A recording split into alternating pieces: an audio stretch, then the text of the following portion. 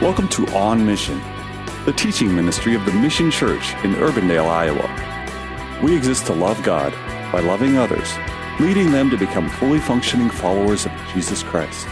Join Pastor Mike as he teaches through the Gospel of Luke. And I want us to also catch here today that the point Jesus is making is not directly just about food and clothing. Really, his comments about food and clothing are nothing more than easy to grasp examples of things that tend to cause people to get anxious.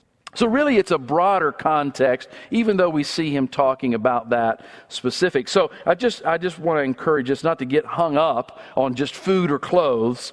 Instead, let's focus on the point that Jesus is making. And so, to make his point, Jesus refers to the birds of the air. And he specifically, in this offering of the teaching, mentions ravens. He tells us that the ravens do absolutely nothing to ensure their immediate or their future needs will be met. They do nothing to try to meet their needs. Instead, what the ravens actually do is they put 100% of their time and energy into fulfilling the purpose for which God made them. That's what they do. They give themselves fully to what God created them to do. And what we find then, and what Jesus tells us, is that God makes sure that the resources needed to sustain life and to fuel their activities is provided for them. You know, it's interesting that Jesus would choose the raven, because ravens were considered to be an unclean bird. They were considered to be scavengers. And it's interesting that Jesus would pick an unclean animal. Having made the unclean scavenger an example on one side of God's provision and care, Jesus then places man on the other side, and he reminds us that we are more valuable to God than they are. And so what's the point? What is it that Jesus is wanting us to understand? Well, truth point number one today will bring that out for us. Truth point number one says that if God watches over and provides for the needs of unclean scavengers, how much more does he watch over and provide for his image bearers? Well, that's an interesting term, image bearers. For some of you, that might be the first time you've ever heard of mankind being referred to in that way. And yet the Scripture teaches us that that is exactly what mankind is. We alone, man and woman, we alone are made in the image of God. And while we are fallen creatures, we remain nonetheless the focus of his love and redemption. And so it's interesting that Jesus would tell us how God carefully makes sure that these scavengers, these unclean birds are cared for by him and they are provided for by him. And then he reminds us that we are of more value than they. So if he's going to provide for them, how much more will he provide and watch over those of us who actually bear his image? Now, there's a second truth point that I want to take out of this part of the passage. And so here it is. Truth point number two says that it is all too easy to get our needs and our wants confused. Have you ever had your needs and wants confused? Think about that. God never promised to give us our wants, but he has promised to meet our needs. Anxiety and worry is often the result of striving for our wants while undervaluing God's provision for our needs. An important truth point there. To close out this particular point, I came across this poem that was in Dr. Kent Hughes's commentary on the Gospel of Luke. I thought it was appropriate, so I want to share it with you this morning. Said the robin to the sparrow, I should really like to know why these anxious human beings rush about and worry so. Said the sparrow to the robin, friend, I think it must be they have no heavenly Father, such as cares for you and me? Well, the fact of the matter is that we do have a Heavenly Father that cares much more for us than He does for the sparrow or the robin. The sad fact is, though, is that oftentimes by the way we act and behave, you'd never know that we had that Heavenly Father who cares for us so. It's about more than food and clothing. We come to verses 25 through 28. And as we do, I ask you this question. Do you see it? Do you see it? I do. People today seem to live exhausted lives. I wonder if you might be one of them.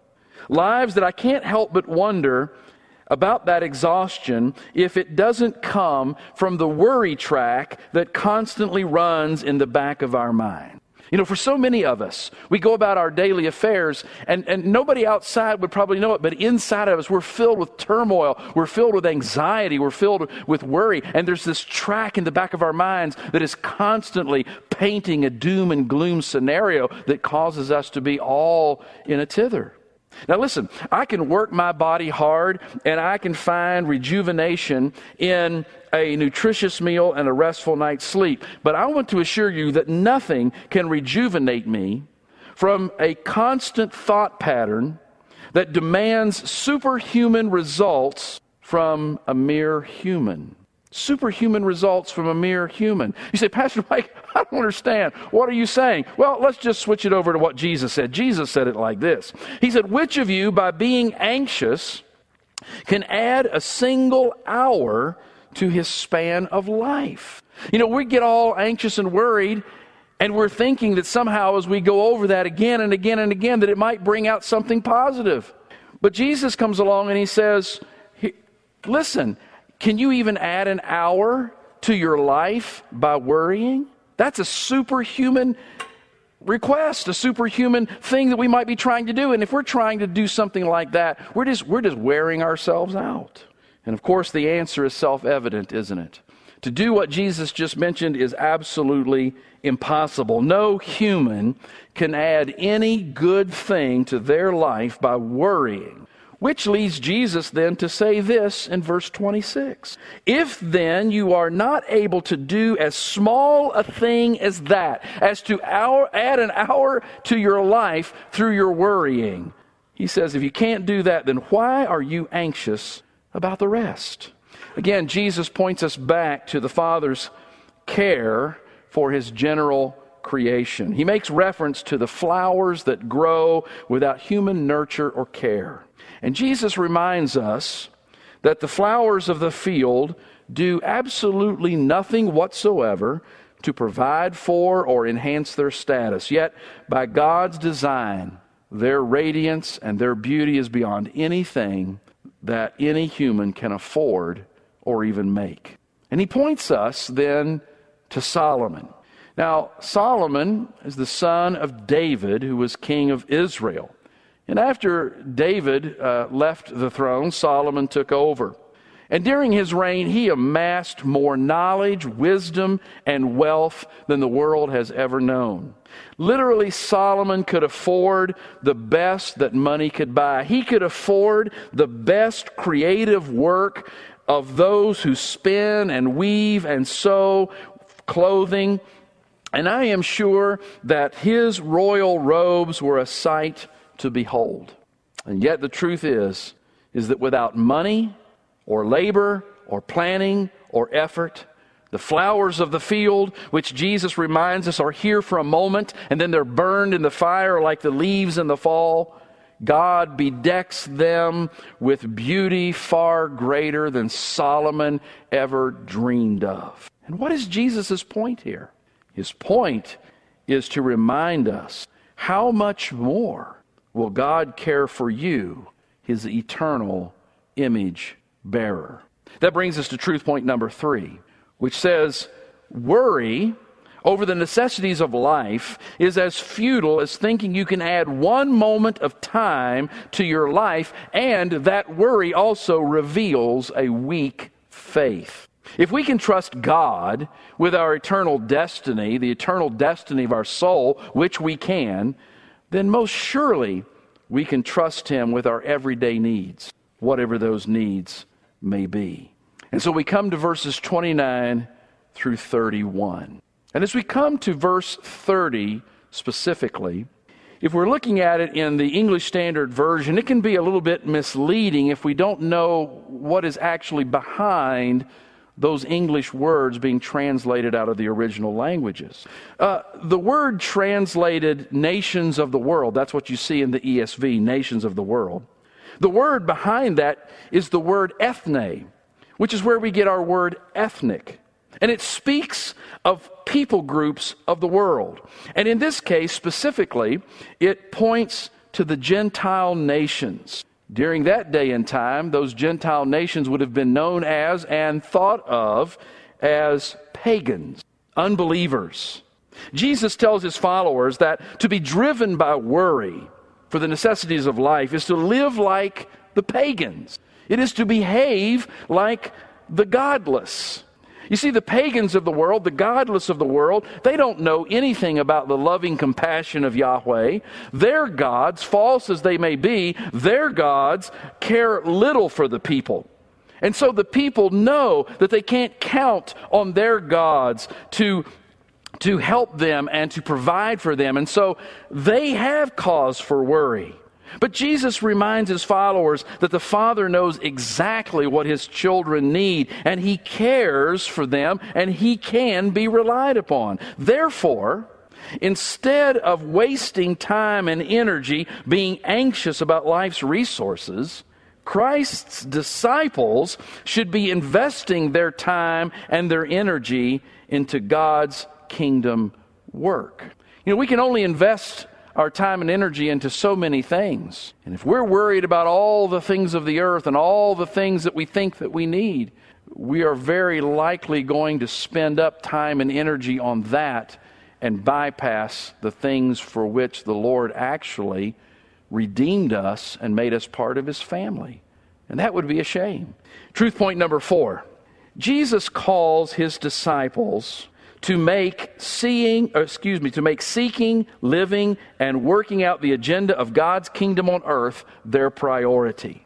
That's those of us who follow Jesus, that's what we are called to do. We are called to seek, to live, and to work out God's kingdom agenda while we live here on earth. That is to be our priority. And the promise that our Father makes is this. He assures us that he will provide what we need to fulfill that mission. Now, that's not a promise from God that he'll provide everything that we want or everything that we think we need, but he will provide. As we seek his kingdom, he will provide the things that we need to be able to do that. Food, clothing, other resources to be able to serve his purposes for which he saved us. And so the call of Jesus in this passage is for his followers to rise above the pagans. Don't be like them. This is On Mission. The Mission Church is located at 12001 Ridgemont Drive in Urbandale. To learn more about our ministry, visit our website at themissiondsm.org or call us at 515-255-2122. We gather for worship each Sunday at 10 a.m. We would be honored for you to join us. Have a blessed day, and thank you for listening to On Mission.